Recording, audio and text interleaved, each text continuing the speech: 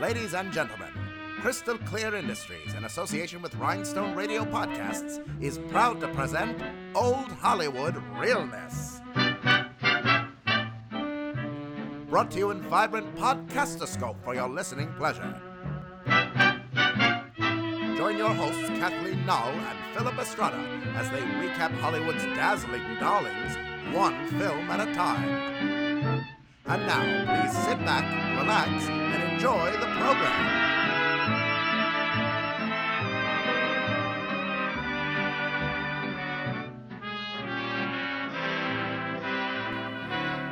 Hey everybody, it's Philip.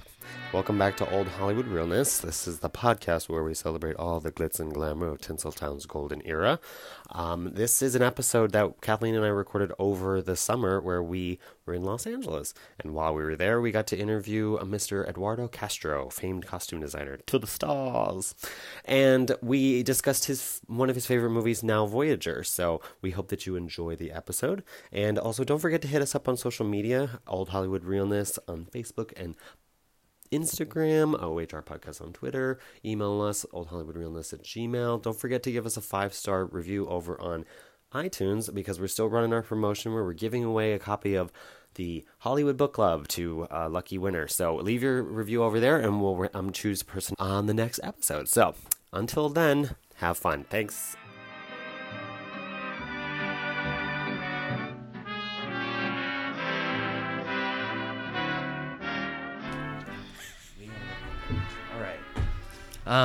Hello, welcome back, everybody. Hi. It's Old Hollywood Realness. It's the podcast where we celebrate all the glitz and glamour of Tinseltown's golden era. That's right. And all the people who make it possible. I'm Philip Estrada. I'm Kathleen Null. And we are continuing from our field trip to Hollywood. That's right. Our annual pilgrimage to the motherland.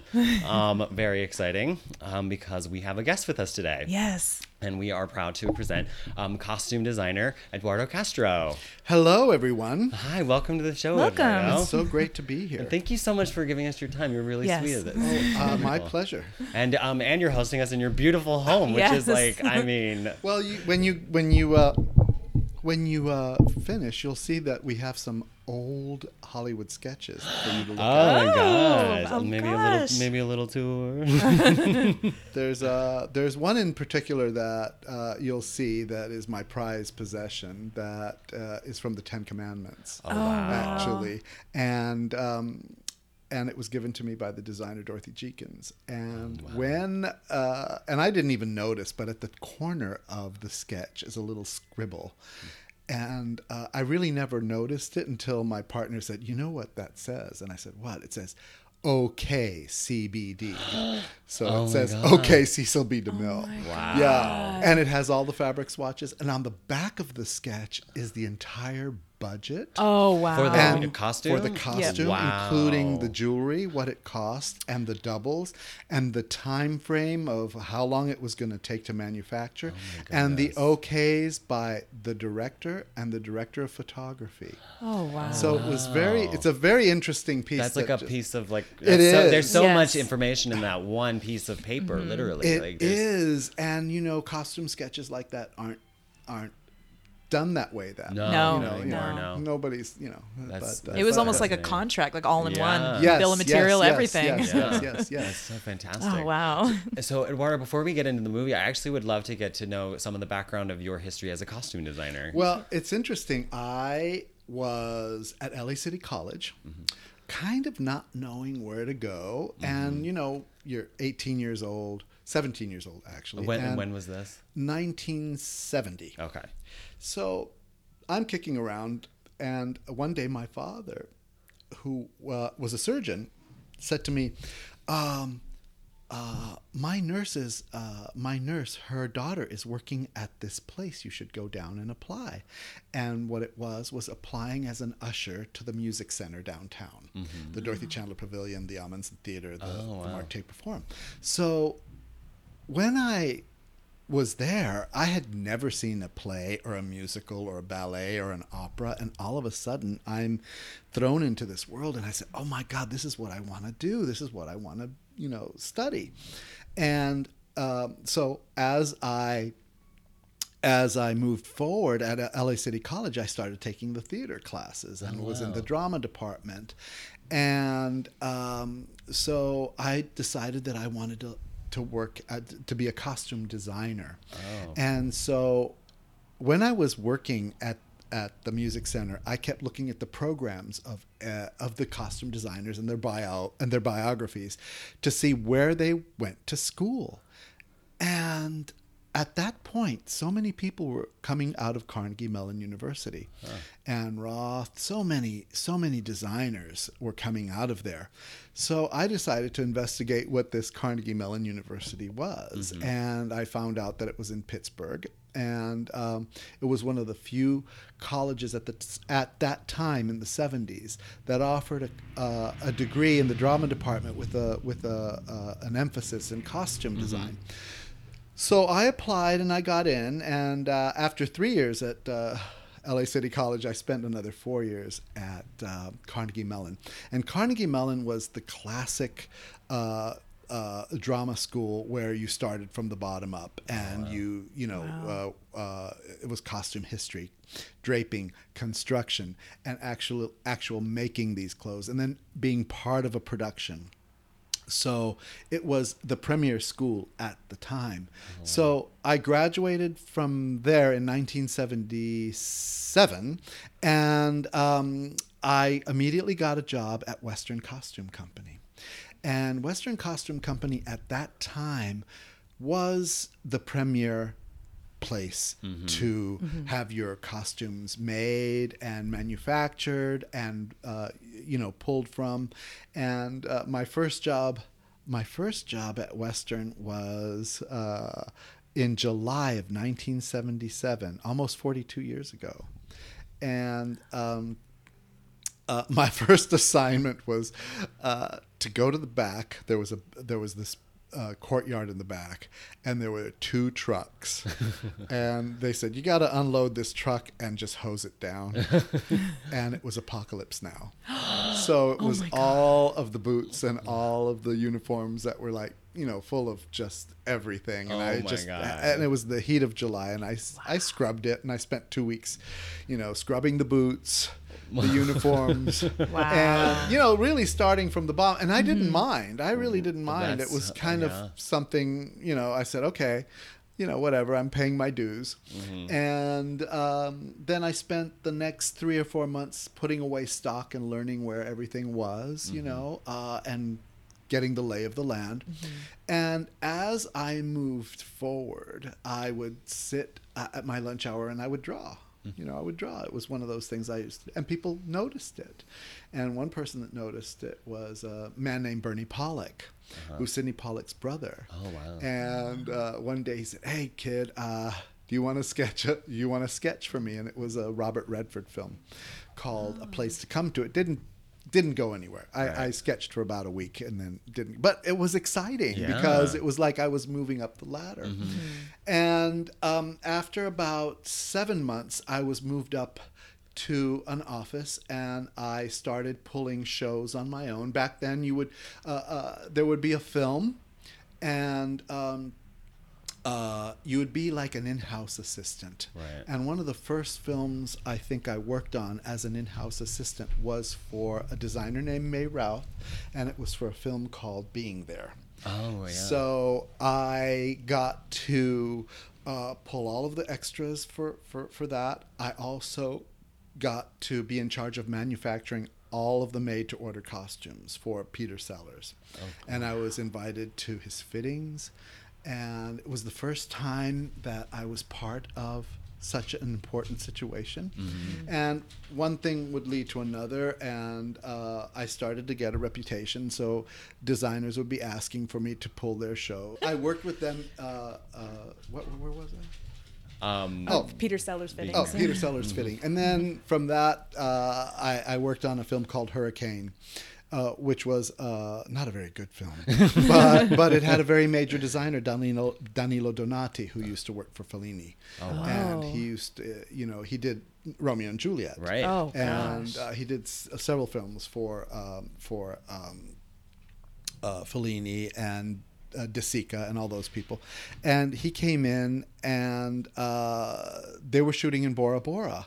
So he came in with his assistant, Gabriella Pescucci, who is now a very huge designer herself. And I was in charge of fitting Max von Sydow, Trevor Howard, and a few others. Plus pulling the show. And then there were a couple of other situations I got to help Halston. Oh, wow. On a musical called The Act with Liza Minnelli. Oh, yes. After Theodora Van Runkel got fired in Chicago. That was kind of a scandal at the time. And so I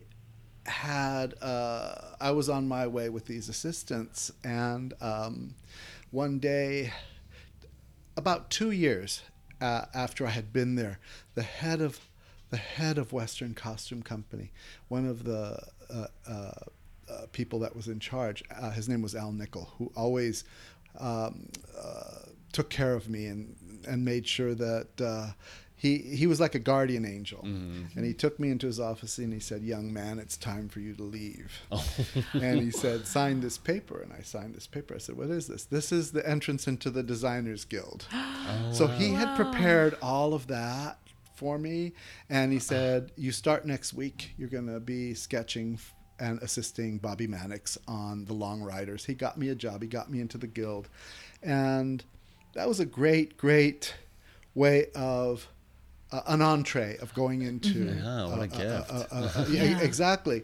And after I left Western, I worked for a variety of other designers, and one day I landed a job on Fame, the television show. Oh, wow. And I was very young, and that was kind of like my first solid paying job where I was, oh God, I'm getting some money and it feels good, because I was making $2.35 at Western. It was like real. I don't think I hit $3 an hour. Oh, so I think my take-home pay was like $100 after overtime, and it was a little tough. Yeah. But very rewarding at the same time. So I'm doing Fame, and I did that for a year with a fellow classmate of mine, Nan Rose Buckman, who brought me on. And at the time, there wasn't a designer. We sort of I did the men and she did the women. Oh, okay. And I was very, very excited, and it was fun, and it was a good job. Yeah. And then I get a call from a gentleman named Richard Schisler. And Richard Schisler was a wonderful designer, and he was working with a legend. He was working with Milena Canonero. Huh. And he called me and said, "We're looking for someone to work on this television show. And the only criteria that Milena had was that the person needed to be nice." And somehow my name came up a few times. Oh. And she requested to meet me, and I met her, and she offered me the job of working on Miami Vice. Oh, wow. And I said, iconic 80s television. Well, no, it was like, I said, my goal is to be a designer, and I'm not really like this job. The job was a supervisor, and it's like it's a hard job. It's a very hard job, and I'm not very good at it. But somehow she wanted me for that, and I said, okay. But you know what? I'm really more of a designer, and I don't know if and I have such a good gig here at Fame, and she offered me something very, very unusual. She said, "If you work and if you do this 1 year as the supervisor with me and Richard Schisler, then I promise you the next year you can design the show if it all works out." And it did. Oh, wow. And so I designed the 4th season of Miami Vice. Wow. And that was my first design situation. And so that was wonderful, because not only it was a special situation, because Michael Mann was a very special producer, and he insisted on sending us to Europe to shop for the show. I mean, so kind of amazing. So it could be here worse. I am. I This is my insist. first show, and I'm handed a first class ticket on Pan Am Wow. I mean, like to come on. Milan. Oh God. And I'm not used to this kind of Wow. luxury, and I'm not. The whole thing was when I was on Fame, I think, I shopped at the Gap. Right. I mean, I you're shopped shopping at for Macy's. Right. like college. Yeah. It's like a college, wasn't it? Or High school. High So school. it makes So it was sense. Like you're and I mean, Melrose you gotta and shop this for and Yeah. that. people, yeah. I had no idea of this world. Yeah. And I got to meet Mr. Versace. I got to meet Mr. Armani. Wow. I got to meet Agnes B. Uh-huh. A lot of designers, and within the prior year when I was supervising, I sucked everything up. I sort of knew what these fashion designs were about, and having not been exposed to that, I sucked it up. I realized, oh my God, this is like major, the Claude Montana pieces, Right. the Gianni Versace pieces, the Armani pieces. Everything was amazing to me, and Hugo Boss. Right. Oh, Because we had a deal with Hugo Boss, Yeah. something like $100,000 worth of product, which was huge at the time. Yeah, I Huge mean, at the time. that's But the Yeah. interesting thing about Miami Vice, because I just talked about this at a film festival I was at, and I was looking back at Miami Vice with my assistant, who still has been with me after all these years. There was a crew of 6 people. It was my very God. small, very That's small. unbelievable. There were no shoppers. I was the shopper. Oh, There was no wow. Adria Dyers. There was gosh. it was very, very small. And today today the crew would be more about 20, 25. Right. It's such a different thing. Yeah. But it taught me how to be very, very fast. I imagine. Because television is Yeah. very, very, very, very fast. And after Miami Vice, I had hooked up before I had met Milena. I had met another designer, Wayne Finkelman, who was also an Italian who had worked in Italy. He worked with Piero Tosi on Death in Venice. He did the hats for Death in Venice. Wow. So he had this Italian thing, and I became his assistant on a little movie called, no, it wasn't a little movie, it was a big movie called Protocol with Goldie Hawn. And then we were going to do, I did the sequel to Chinatown, which was called The Two Jakes. Yeah. The first version. The first version was to be directed by the writer, Robert Towne, was going to direct it. And we were on the film for 3 months. We had prepared the film. It was Kelly McGillis was in it. Kathy Moriarty was in it. Jack Nicholson, of course, was in it. And Robert Evans, the producer, was going to play the second Jake. And we did a screen test. And something started to not feel right. And the week before, couple days before he started shooting, Robert Towne came up to me and asked me if Dustin Hoffman would fit into Robert Evans' clothes. And I said, oh, maybe. I don't know. It was like, what was going on? First day of shooting, we're all gathered, and we never shot a frame, and the film collapsed that day. Oh, wow. And a couple of years later, it got revived. And by that time, the budget was different. Everything was different. And Wayne was again going to design it. And I wanted to assist him. But his hands were tied. He had to use somebody else. But as a reward, he said, but by the way, I've got 2 films. And I can't do Bird on a Wire. What? So I'll do Goldie. I'll do most of Goldie, and you do the rest of the movie. So that was a gift. Yeah. And so that was a wonderful gift. So that was my entree into my first big feature, and which was wonderful with a wonderful director, John Badham. And so, I started my career with that, and then I did a couple of movies in India, and somehow I ended up having to replace designers. And one time, and I did a film. I did a film with Mira Nair called The Perez Family, and she hired me because I wasn't afraid of color. And so, it was about Cuban refugees in the 1980s. Right, yeah. And so Oh, wow. that worked out really well. And it was with Marissa Tomei and Alfred Molina. And we had a great time, and we shot in Miami. The next film she was going to do was Kama Sutra. And I wanted to do Kama Sutra, but she was very honest. She came out to LA and had a conversation with me and told me that she couldn't hire me. She was tied again to Japanese money, this and that, and they went with Eiko Ishioka, who's brilliant, Oh, of course. brilliant, Yes. absolutely Good Lord. brilliant designer. But in the conversation, I said, well, if you ever get in trouble, call me. I then go off to do a commercial with Sean Connery in Rome. And I'm doing the commercial in Rome. And I sent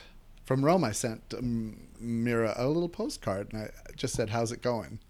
I get back from Rome and I get a phone call. And things aren't going so well. And I said, what's wrong? I said, well, it's 4 weeks before shooting and we don't have one stitch of clothing. And I said, whoa. And I'm stressed. Just even hearing the designer had been there for 3 months. And so she said, can you come to Bombay? And I said, like when? Like tomorrow. And I said, but I don't know anything about India. Right, you I haven't don't know. even done any research yet. No, right? I hadn't done, but I think they had to have this. They had to get somebody to do this movie. They had to get it done. And so I said, okay. I flew to India, and I think what happened. In Eiko's defense was she had designer's block. Mm-hmm. And when she did Dracula, the great movie, she had Richard Schisler, which was the person that I worked with on Miami Vice. Right. And she had, I think, a better support team. Right. And this happens with a lot of designers, that if they don't have the support team, it just doesn't work out. Right. And I know for a fact that Milena will turn down a movie if she cannot get the right assistants. She just, she knows the value that she has to have a certain supervisor, she has to have a certain assistant, she has to have, because, and the assistants have to be of a certain level. Right. Yeah. They have to be of a certain level. So when I got there, nothing was done, and there were these drawings, and she wanted to stay on to do the principles, and she begged to stay on. I said, listen, I'm telling you now that it's not going to happen if it hasn't happened now. So they let her go. And I came in and I cobbled the look together. We had 3.5 weeks to get it to camera. And I sort of said, well, let's start with and the producers asking me for a budget. I said, I have no idea what things cost in India. I don't know any of the structure. Right. So the assistants that I had were wonderful. They were really, really great. And they were actually very supportive. And they had related to me that she just had a block, that she just had shut down and couldn't move one way. And I also think she had trouble communicating with them. Right. Sure. So she probably needed, I would say, 2 really great assistants that knew her, that worked with her, and that could promote her vision. Because, later on, she did 2 brilliant films. Oh, yeah. The Cell and The Fall. The Fall. The Fall. Fall. It's extraordinary. It breaks my heart that not a lot of people have actually seen The Fall. No, The Fall is an amazing film. And talk about Hollywood history. That movie is like a love letter to like silent films and all. It's so beautiful. It was, I had mixed feelings about doing this film. Right. And so bottom line is that at the end of the movie, I sort of knew how I would have designed the movie. Okay. Right. And so, given you the know, time. it's like I got through it and I cobbled through it. But at the end of the movie, I said, oh my God, had I known what I know, Yeah. Right. I would have approached it this way. I would have made the garments a certain way. I would have made them grander. I would have done this. I would have done that. Unfortunately, we got through it. You know, we Right, got through right. it. And another time I worked with another director, also Indian. Her name is Gurinder Chadha. And we did a little film, a tiny little film called What's Cooking. I had $10,000 to dress Joan Chen, Kira Sedgwick, Juliana Margulis. Oh my God. But it was a modern piece. It was about Right. Thanksgiving, and Alfred Woodard, and we were able to do it. We were resourceful, and we were able to do it. 2 years later, she's doing a musical, a Bollywood musical, Bride and Prejudice. Oh my And God. I wanted to that's do right. Bride and Prejudice, but she said, I can't hire you because they really need an EU passport holder. And blah, blah, Right. blah. All that stuff. And on that production, I think the gentleman that was doing it had a little nervous breakdown and got very ill, and they were in a panic, so they called me. This was Oh my 3 gosh. weeks after shooting Oh, goodness. started. So off I go to London because they were in London, and they had already done these great musical numbers, and there was about a third of the film done. I had to finish the rest of the film, and he had done some great work. He was he's a very good designer. But it was like, oh my gosh, coming in and trying to save the day on that one. Yeah. And that was a little harder. But, you know, I'm glad I did it. You know, I'm glad I did it. And then I think things started to turn for me when I got Ugly Betty. Oh, yeah. Right. And that became kind of a signature piece. That was I had seen the pilot that Patricia Fields had done. Oh, And I right. said, this looks great. Yeah. This is kind of wonderful. I would love to do this. So I went in, and this is the thing about costume design and how we work, because it's so much as who you know as opposed to what you know as well. Right. And the producer at the time of Ugly Betty, I had worked with 20 years earlier when she was an AD, and I was a set costumer on a sitcom with Bill Bixby and Mariette Oh my Hartley gosh. called Good Night Beantown over here in Yeah. Burbank. And since those days, we had worked together. We later worked together on a project called Paper Dolls, which was kind of like the dynasty of the fashion business with Morgan Fairchild and Brenda Vaccaro and I Lloyd. mean, why Lloyd- don't we know about this show? Because it Oh, sounds it amazing. it didn't do very well. Wow, but that show, it was interesting because she was an AD again on that show, and she somehow saw that I could draw, so I did all the fashion drawings for the show. I did all of the fashion illustrations, so she knew I could draw, and she would call me, you know, every so often. And then when Ugly Betty came up, she called me and said, I think this could be good for you, and so I got that. Oh, You know, nice. and that was kind of a wonderful thing. Fantastic. And after that, I did a film with television film with a wonderful director, Bruce Beresford, called also starring Pancho Villa with Antonio Banderas. Oh, yeah, I've heard about that one. And that was the one show I really went after. I had never really gone after a show, but that show I went after because I'm Mexican. I wanted to do it. It was part of what I wanted to do. So that, and then I tooled around and did a bunch of other stuff. And I was doing a really horrible project for Lifetime. Really horrible, and everything about it was horrible. I did not have a support team there. Oh. And we were shooting in New Orleans, and there was very little money, and I had a very fierce producer on board who wanted me to show her the 5 options for the actress, and she would pick out 3 and not show her any others, and it was kind of very denigrating. Yeah.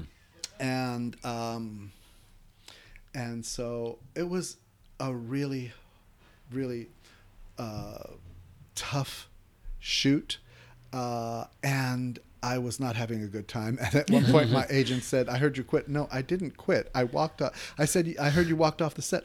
I walked off the set because I had to go shop for the next scene that was coming up. Oh my God. Because it was like there was nobody around to do that. Oh, Yeah. And so I felt very low, and I thought this was the bottom for me. It was I just said, I think I want to sell hot dogs. I don't think I want to do this anymore. Yeah. I don't want to do this. I All really right. was very, very, very depressed when I get a phone call from Mark Worthington, who was the production designer on Ugly Betty. Mm-hmm. And he said, "What are you doing?" I said, "Oh God, I'm doing this thing." He said, "Listen, I'm in Vancouver and they're having trouble getting a designer. They've interviewed such and such, so and so and so and so, and either they think the project is too big or whatever." And he said, "It's right up your alley. It's so right up your alley."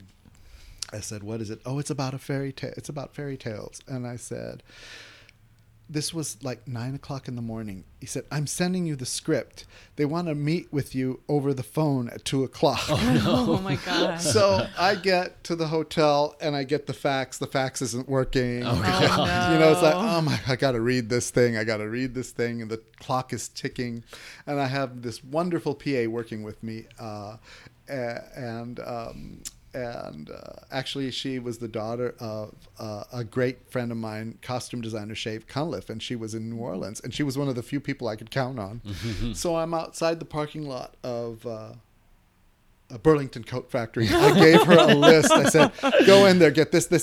I got a phone meeting in like 25 minutes, and I'm reading the script." And the producers called me, and I'm talking, and they said, "What did you think about the script?" I said, "I think it's great."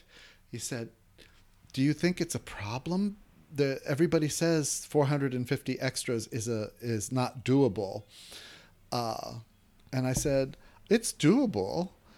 Give me 3 people at Warner Brothers, and I'll have that for you." And they hired me over the phone. Oh, wow. They hired me over the phone. So I got to leave the other show 3 days early. They weren't happy, but I was. And so I fly up to Vancouver.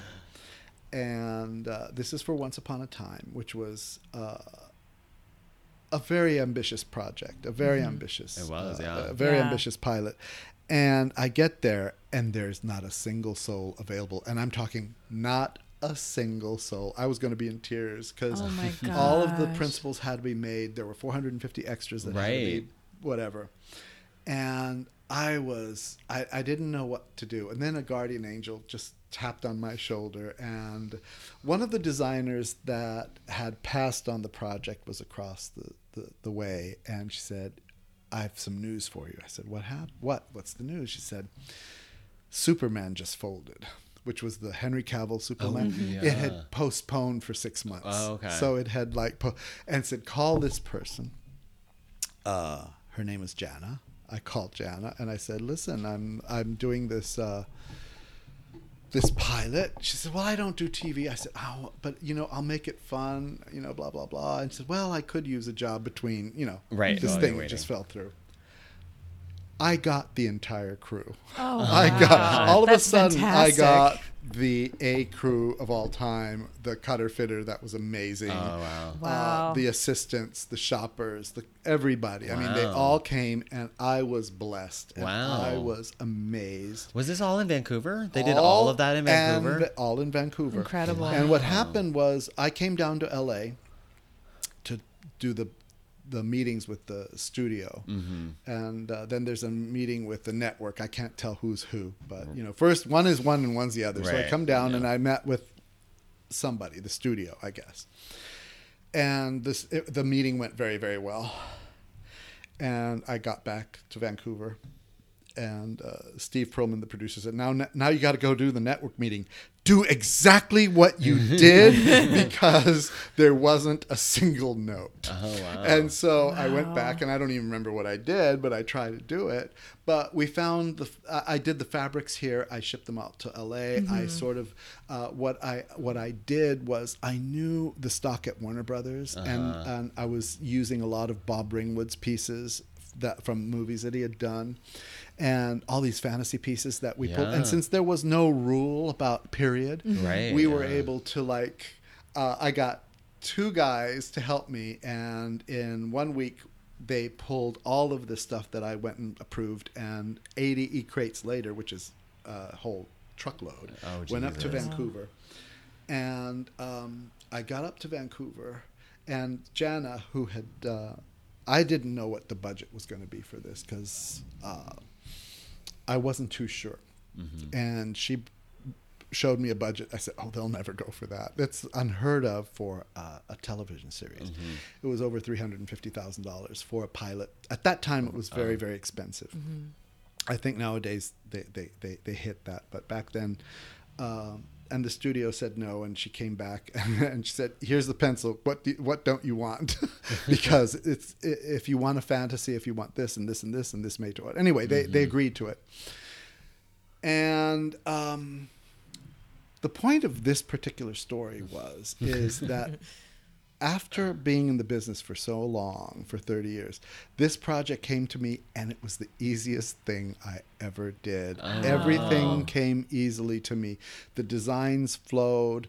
The producers, the creators loved everything. The actors liked everything. It all worked out. There wasn't a single note except for one.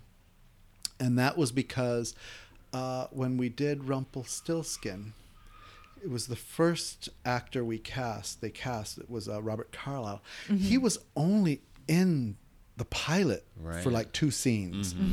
One was a modern scene, and one was and he's in jail. And it was one of the characters it wasn't very fleshed out. It was something that the writers developed as we moved along. Right. So I designed a costume, and it was okay. It was all right. And Eddie Kitsis, the producer, the showrunner, came to me and said, I'll tell you what, think of him as a rock star. And with that, we changed everything. And the blessing was that everything fell into place because he was the first person to arrive from Ireland, but the schedule changed, and he was the last person to shoot. So we had time to develop this wonderful costume out of real crocodile. And it was fantastic. It was just wonderful. So the whole thing came about and went very, very well. But I would say that Once Upon a Time is a show that I couldn't have designed, say, 20 years earlier as easily. Right. With all the experience that I've had working with actors, working with producers, working with production designers, all of that comes into play, so that finally it just came, and it was very, very easy. Oh, cool. And so that's the last thing, actually, I did. And it was wonderful. That's fantastic. Wow. A very robust career. Yeah. Kind of, I suppose. Yeah, no, it's great. Yeah. Actually, so when we got in contact, you had mentioned that we asked you which movie you would like to discuss on the show, and you gave us the movie Now Voyager, Yes. which I honestly was such a gift to watch this movie. So just to give some background to the listener, Now Voyager from 1942. It's a Warner Brothers feature, and it's directed by Irving Rapper, and the costumes are designed by Ori Kelly, the legendary. We have Betty Davis playing Charlotte Vale, Paul Heinrade, Yes. Jeremiah Jerry DeVoe Durance, very Grandiose name. Claude Rains plays Dr. Jackwith. Gladys Cooper plays her mother, Mrs. Wendell Vale. Benita Granville is June Vale, her sister-in-law. John Loder plays Elliot Livingston, the fiance, briefly. And Ilka Chase plays Lisa Vale, her niece. And skipping down, we got Janice Wilson as Tina Durrance, the daughter of Jerry. So I actually wanted to get... I honestly didn't have much history with this movie before. I had known sort of like briefly what the movie was kind of about, but on the surface level. But so watching it for the podcast was my first time experiencing it. Yeah. So Kathleen, do you have a history with this film? A little bit. My mom was actually a huge Claude Rains fan. So growing up, I grew up with like old movies, and I remember her watching like Phantom of the Opera, and I remember snippets of like seeing this movie but not really understanding it as a kid. And then I think I saw it for the first time about 7 or 8 years ago, and it's one of my favorite movies of all time. I never really had seen I fell in love with Bette Davis. I fell in love with that character. I was so blown away because I don't think I almost have no words of how beautiful the story, and just it's such a it's complicated and tragic and beautiful. So it's a terrific story, and I've seen it over and over so many times. And the reason I chose it is that over the years I have become such a fan of Ori Kelly because his costumes have such a finesse to them. They do. They have such a finesse. Even in the vulgarity of Some Like It Hot. Yes. Right. Those Marilyn Monroe dresses are classic, and they are sexy without being vulgar. Right. 100%. And they are so sensuous, and she feels so right in them. And his costumes for Gypsy. They're classic. And Auntie Mame. Yes. Oh my God. Yeah. But getting back to Now Voyager, here is a clever designer who, when we first see Bette Davis, she's a frump. Yes. She's a frump. And he didn't overdo it. I think they padded her just enough. The hair and makeup was just enough. And you could see, the depression in her, everything. So that the transformation that comes through her is rather astonishing. And when she makes that, I think it's that wonderful entrance where when it starts with the shoes. Yeah, with the shoes. So I was literally like, when the shoes started, I was like, yes, Queen, we are in for it. It's gonna happen. And it just panned right up. That camera work is fantastic. And just, I don't think Bette Davis was more beautiful in a movie. Oh, 100%. She was, and not pushed. Nope. Not natural. Pushed. Beautiful. When she comes back and she sees her mother, and her mother says to put on that ugly dress back again, and she comes down the staircase. It's in a very simple dress. I mean, that black gown. It's a black gown, but it is stunning. It is breathtaking. It is her figure's really gorgeous. Simple, and her figure is gorgeous. And even the end of the film, the simple blouse doesn't take away. What's important about a costume designer, he doesn't showcase his work. He showcases the character. Yes. So that's very, very important, so that it always feels right. It always feels right. Even where he did do it a little bit over the top was in The Little Foxes. But it worked. That works. But it worked. I mean, Regina coming down the stairs, and it's Edwardian opulence. And it's also a little bit off the period. He glamorized the period. It really wasn't as period correct, but it didn't matter. It was just, but it was Hollywood correct. Yes. So Some Like It Hot. So Yeah. Or I'll digress for a second. I just recently saw, because of Doris Day passing, Love Me or Leave Me. Oh, yes. Which is 20s, but with bullet bras. Yes. Well, we talk about that with Singing in the Rain all the time. 20s and 50s. Oh, yeah. 19 huh? 19 what? No, but it's interesting. And I talk about this as costume design. There are 3 films. There's a film called Dr. Zhivago. There's a film called Reds. and there's a film called Chariots of Fire. They're all the same period, but they all have completely different looks. Right. Yes. Different looks, because Zhivago has that 60s edge with the hair of Julie Christie, the teased hair, and whatever period it's made in, you've always The makeup is always it's always yeah. it's like you look at Bonnie and Clyde, and it's Oh, that's great. another one. And it's another one, right, where the opening number the opening scene with Faye Dunaway and the teased hair. Yeah, and she's got like that frosted orange lipstick, like very like 60s palette of makeup. Yeah. She looks beautiful. I think costume design took a turn when Piero Tosi did Death in Venice, and that was one of the first times where he really relied on pure authenticity of the period, and he used genuine clothes, so they weren't upholstered. They were real. They were and that set a different tone of how costume design was looked at, because designers would be making these things. I remember working with Milena Canonero. She taught me so much when she brought her costumes from Affair of the Necklace and Marie Antoinette for an exhibition. Wow. Oh, wow. I was in awe of them, and because they were extremely light. They were very light. Wow. They were not upholstered, and she's the world's greatest costume designer right now. It's the way she thinks about things.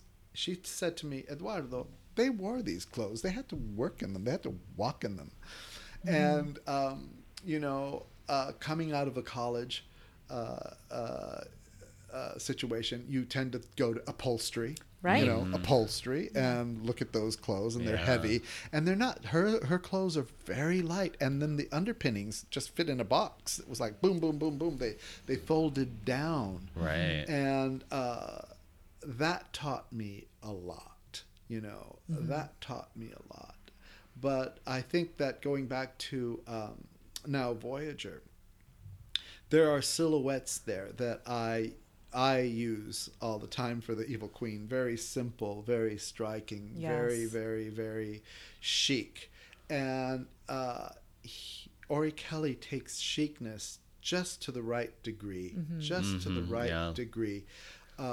And the men are dressed equally as there's a lot of care. There's a lot of care in that film. And interesting note that the mother, is it Kathleen Nesbitt that plays the mother? No, Gladys Cooper. Gladys Cooper, who played Rex Harrison's mother. Right. In My Fair Lady. She was only a couple of years older than Betty Davis. Crazy, she had such a she good had job. this gravitas about her. She had this amazing gravitas about her, and she was remarkable. And Claude Rains' suits are just wonderful. But I think that Ori Kelly's work in that movie really moved me into simplicity. When I did Ugly Betty and I made things for Vanessa, we made a lot of. It was always really simple. It was never anything obtuse or over the top, but her shape was very simple. And what I took from Ori Kelly is the quality of his fabrics. They were always amazing quality. They were always amazing. Whoever made the clothes were like the best at it, because they just fit so well. They did. They just fit so well. And that was a hallmark of Ori Kelly's work, that they fit very well. Because in the 30s, there were a lot of movies that had beautiful clothes, but you look at Casablanca, and Ori Kelly again outdid himself. Yeah, well, with iconic. Iconic, yeah. But I mean, again, Ingrid Bergman never looked so beautiful. And talk about simplicity, but you remember. But it was and it was the so, stories told. Yeah, it was so striking, and there was no embellishment on. There was no embellishment on Ingrid Bergman, but there was on other characters. There was a character sitting at the bar. She was always drunk, and and she was loaded with beads, like ticky-tacky kind of. But Ingrid Bergman came down, and it was like that chic white blouse or that chic white dress, that simple trench coat at the end, the way the hat fit. I was going to say the angle of the hat. The angle of the hat is extraordinary, and all of that I took in. I took in all of that. It was funny because the other designer that influenced me of that period was Adrian, of course. I mean, patron saint, like exactly, right? I mean, He's, Glinda, Glinda the witch. I used that in Once Upon a Time. Yes, right. and Adrian had such a sense of humor. Completely. Such a light sense of humor. I mean, the women. The women. Yeah, so good. I mean, what a movie. The Countess, right? The Countess in the cowboy gear. Yes. We love her. L'amour, la publicité. Yeah. And Joan Fontaine looked so beautiful. I mean, Yes. she did. Yeah. I mean, but those were the days where, there were studios behind the clothes. Studios are not behind the clothes now. I mean, when they remade The Women with Annette Bening, let's just not talk let's about just that. not. No, let's just not because it's not fair. And also, what happened was the studios had workrooms, and you knew that they made Joan Fontaine's clothes. You knew that they made Claudette. I mean, Norma Shearer. Norma Shearer, I and mean, Paulette Godard. Yeah, and God. all I mean of those that things. final sequin gown that Joan Crawford wore, Oh, and you're just oh like my fully gosh. sequined Joan Crawford, and you're just like, oh God. And then there's Joan Crawford. Yeah. Yes, Wow. Then there's Joan Crawford, who I was very influenced when I did The Evil Queen. A lot of times when I would do her, Evil Queen had a couple of ways to go. She was either big, huge, pannier, over-the-top dresses, or sleek, form-fitting, and I copied Joan to the core. And it was like the shoulders and the sleek, simple velvet dress. I love the sleek that you did. It was almost like you did like modern Maleficent. But in what some happened ways. with the sleek that I did was it happened because we were pushed. We had, really no time. Yeah. I had a day and a half, and I said to my cutter fitter, God, they want her sexy in this, and they need to. This is a seduction scene. He said, use velvet. It just falls. Stretch velvet just falls. It just does what it does, and it hugs the body. Yeah. And we embellished it at the waist and cut it very low. I got in trouble once at ABC, though. I remember I had bought this fabric for not for the Evil Queen. It was for the knights. It was to make tunic. It was this puckered rubber situation that I bought at downtown the alley for like $7.50 a yard. And We've been there. There was a roll. There was a roll hanging around the workroom, and I was busy. And Mitchell, my brilliant cutter fitter, absolutely brilliant cutter fitter, he was in between things to do, and he took that bolt and he said, look at this. And I said, oh my God. He put it over the form, and he created this dress Madonna would wear in concert. Yeah. Very low cut. And he said, do you think we should do that? I said, absolutely. It's so, this is a case where it wasn't my intent, but my wonderful cutter fitter brought it to my attention. And I said, oh, that is fun. And he knew me. And so we created this one thing, and it went way down, and ABC said there was too much boobage, but they let it go. But in working with your crew, and I think this is probably true of Ori Kelly as well. You're only as good as the people they're making things for you. So he must have had the most amazing team of cutter fitters and seamstresses that had this wonderful hand. Because I've seen movies that are total train wrecks, and it's the designer's actually okay, right? Yeah, but may not happen. The execution is another. Execution is one thing. Absolutely. Wow. Yeah, that's so. I mean, that's That's actually very, very true. Is your team is kind of, it's paramount to be part And I think of a that's what really happened good with team. Aiko. I think that's well, what happened. Yeah. I mean, it happens. If you don't get a good team, it's like you're only as strong as your weakest link. So it's like if everybody's a weak link, then you're just like kind of like you can be as strong as you can be, but you're only going to do so well. But absolutely, absolutely. But I want to get back to now Voyager though, because there's so many beautiful looks in this movie, and I really want to highlight some of them for the listener. Yeah. Because we've already talked for so much, taken up so much time. I don't need to recap the movie. You can watch it, it's fine. But there's some looks that I wanted to really point out on this. For me, like my favorites clearly was her. I love that gown that she wore to the dinner with Jerry for the first time and had the butterfly cape with the note pinned on it. It's the borrowed dress. Yes, that's a great dress where. She's not sure of how to wear things yet. Right. Yes. And she's so still she has she's the still tag getting, on it, and she's gaining her confidence. Yeah. And it's an important scene, and it's an important dress because she's not used to wearing something so fine, I think. Right. Yeah. And it's that beautiful cape and that beautiful dress, and she wears it with the most beautiful hair. I mean, her hair in this movie is just that beautiful, like kind of like almost Gibson Girl inspired, kind of like front pompadour. It's like beautiful, like but Betty Davis. That's a like very, it makes her look so regal. And the way that Paul Heinried points it out and says something to the effect of, you still look beautiful even though your wings are borrowed. Right, yeah. You know? Yes, so yes. I think it was an embarrassing situation that got turned around. Yeah. And it was part of how wonderful Paul Heinried was. You know, how sensitive he was to that. And that's an important dress. Yes, that is an important and dress. then, like you were saying before, the black gown that she wears when she wears the camellias in the center, like right underneath her boobs. My favorite scene, but my favorite scene about that this is the most hysterical scene. She comes down the staircase in that dress, and everyone's in shock. I love it. All of the old people are in shock, but the funniest part of that scene is she says, "Let's have a fire."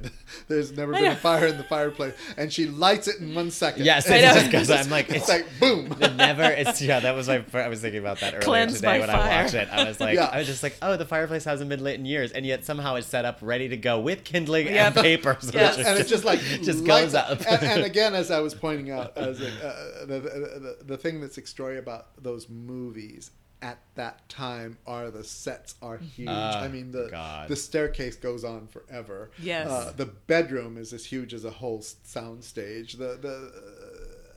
It's just extraordinary. It's we were talking before the podcast about Rebecca, which is another thing where you know, she walks into a bedroom and it's like huge. Yes. But no, that dress, that black dress with the camellia was striking. He didn't over design it. No, and I think that was what I think was really good, because it's almost like that, like it was simple strength. It's almost like I feel like there's where she gained her. It's where her wings are her own. Yes. And she is striking. She is strong. Yeah. She is confident. She has beaten her mother at this point. Yes. basically. And she's absolutely radiant, like coming down the stairs. Oh, yeah. And I love, Betty Davis has a really unique figure. She's kind of, and I feel like the way all of her clothes fit her so beautiful. And like they have her in these wonderful V-necks, and then everything that just kind of like, does wonders for her bust line and then makes her waist look little, and she just looks adorable. And then even like the hair, it's like scraped back, and you just see her that beautiful sad face on stage, and you want her to succeed so much. There's a counterpoint, because there's another dress that's kind of important in the movie, and that's when she tells her fiance that it's over. Yes, that's the one I wanted to. That was the one I had in mind too. Because that dress is really a throwback to her old Yes, look. Yes. And it's the most frenetic looking too, which I think is kind of a symbol of her, the way her mind is at that time.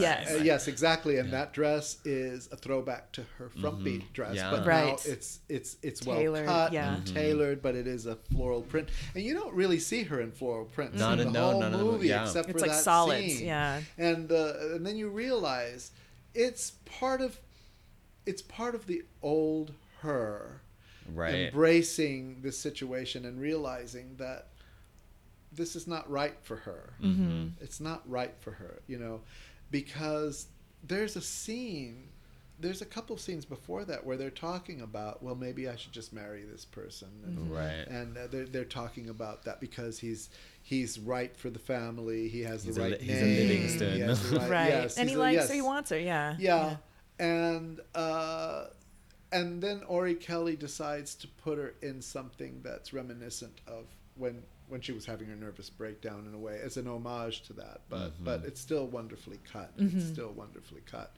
So that's also a very, very key dress in a way. Yes. Yeah, I agree.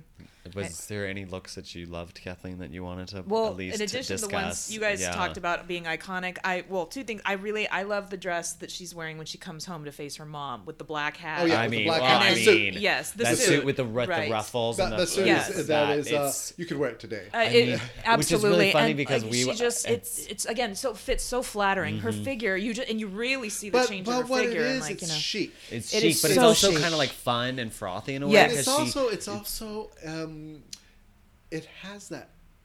it has a European flair to it, so that she is now getting her clothes from Paris, as opposed to from Boston, or she got it in South America, or whatever. So there's that worldly touch to it. There's that worldly sophistication to it, and that is a great, with the hat and the way she takes the hat off and the way she sits when she confronts her mother. Yes, it's not.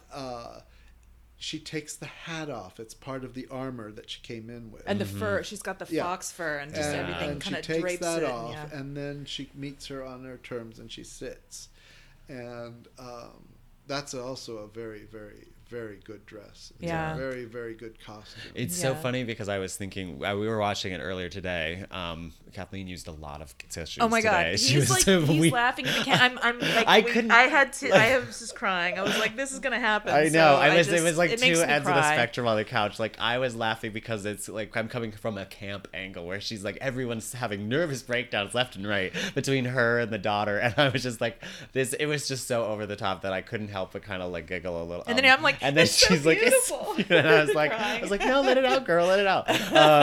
But when we were watching it, just seeing that outfit, how it had that, like, it was like that hat shape and the ruffly cravat and everything. It actually really reminded me of On a Clear Day You Can See Forever. Yes. Where Cecil Beaton did that beautiful look for Barbra Streisand, and she's on the stand and she's just like kind of like stroking that like muff of coat feathers, and she wears it in almost a very armor way too. So I wonder if there was like a little bit of an inspiration on that. You know what it is? A good designer, and people say to me, "How did you think of this?" It's organic to how you're thinking. Yeah. It's organic to how you are seeing. Sometimes I'm not articulating it, but it's inside me, and I'll do it. And so they'll say, "How did you think of that?" I said, "Well, it just."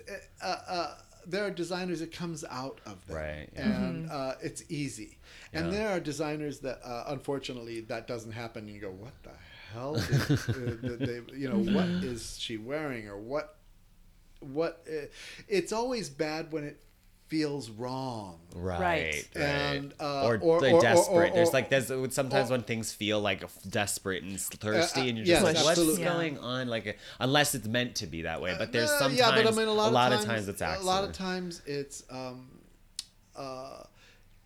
the costume wearing the actor, and that's wrong. Exactly. So it's when the actor feels right and it fits the actor. Yeah. And I've thrown clothes out where it's like, oh no, this ain't working. It's just like Once Upon a Time, the first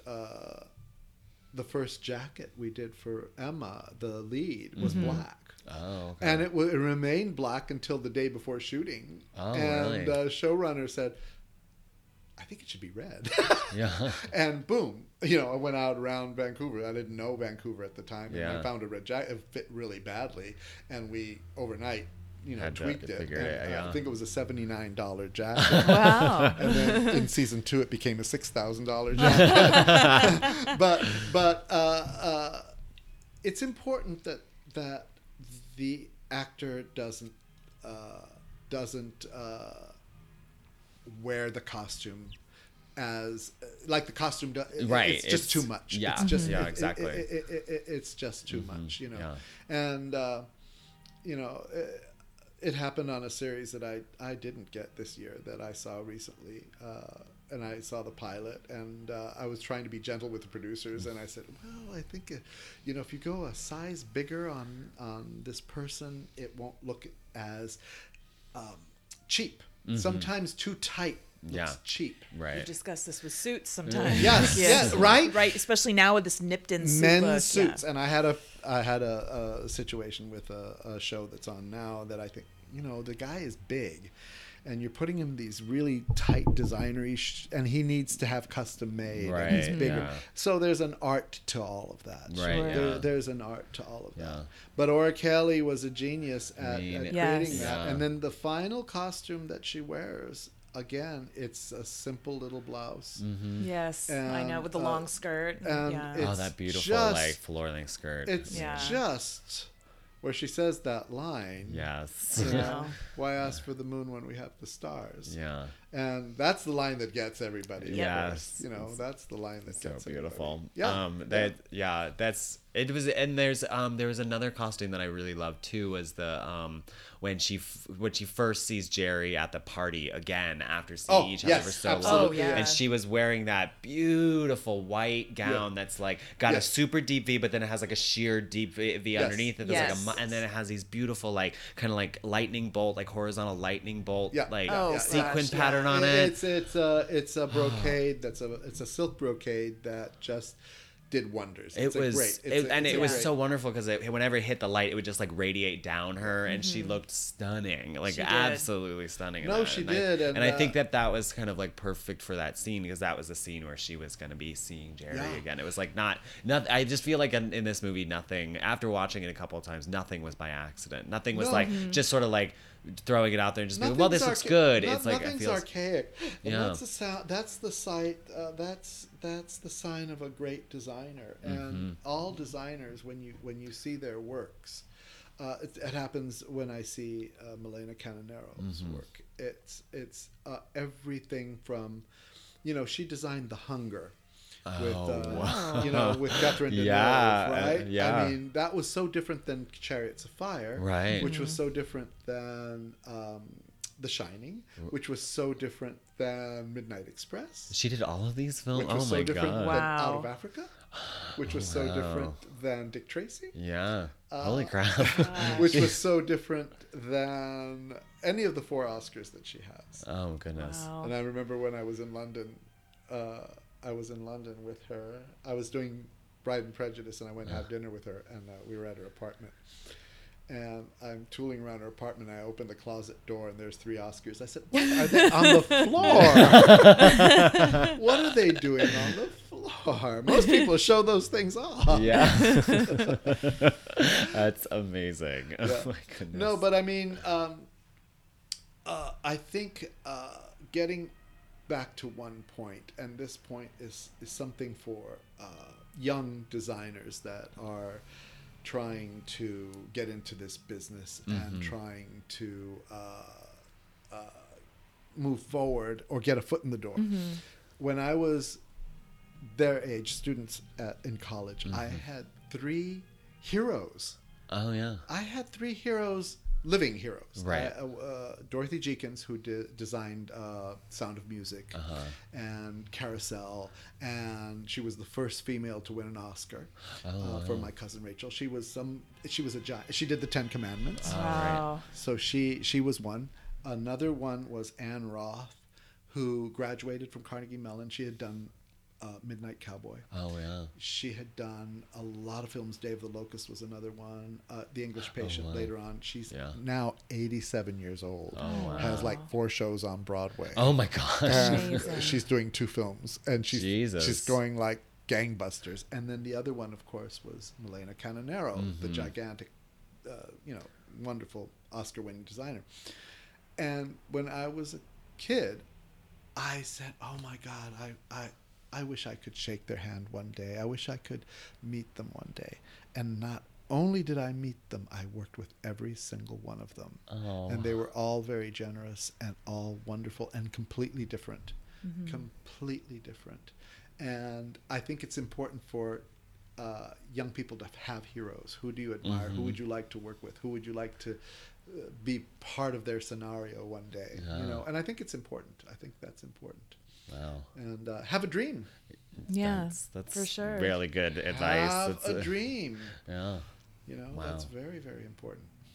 Fantastic. Oh, wow. I can't think of a better way to end. This is so fantastic. This is Thank you so much for your time, Mr. Castro. It's been an absolute pleasure. Thank you. Is there any way that people can follow you on social media, or are you even on social media? I'm on Facebook. Okay. I'm on Facebook. Okay, so and people can they follow should, you. and I have a website, and it's EduardoCastroDesigns.com. Oh, great. But I'm terrible. I'm still trying to, because I'm old, trying to embrace Instagram. We prefer but mature. No. My dear friend, the other great designer who mentored me was Theodore Van Runkel, who probably had the most spectacular design debut of all time, which was Bonnie and Clyde. Oh my gosh. And there's a sketch behind you. It's Liza Minnelli from New York, New York. Oh my God. Wow. Yeah, we'll take a look at that. Okay. But she used to say to me, "Oh, I feel so ancien," which is French for ancient. So, I feel ancien. I say, yeah, I do too. Okay. Well, we recommend everyone go check out Mr. Castro's work. It's fantastic. Thank you so much for your time. You can hit us up on social media, all the usual places, the OHR Podcast on Twitter, Old Hollywood Realness on Facebook and Instagram. You can send us your thoughts and prayers via email on oldhollywoodrealness@gmail.com. Thank you to Hal Lublin for his vocal talents at the top of the podcast. Yes. Keeping us sounding fresh and profesh as always. And with that, I thank you, Kathleen, for being here. And thank you, Philip. And have a great day. Thank you for listening to OHR. Bye. That sounds wonderful.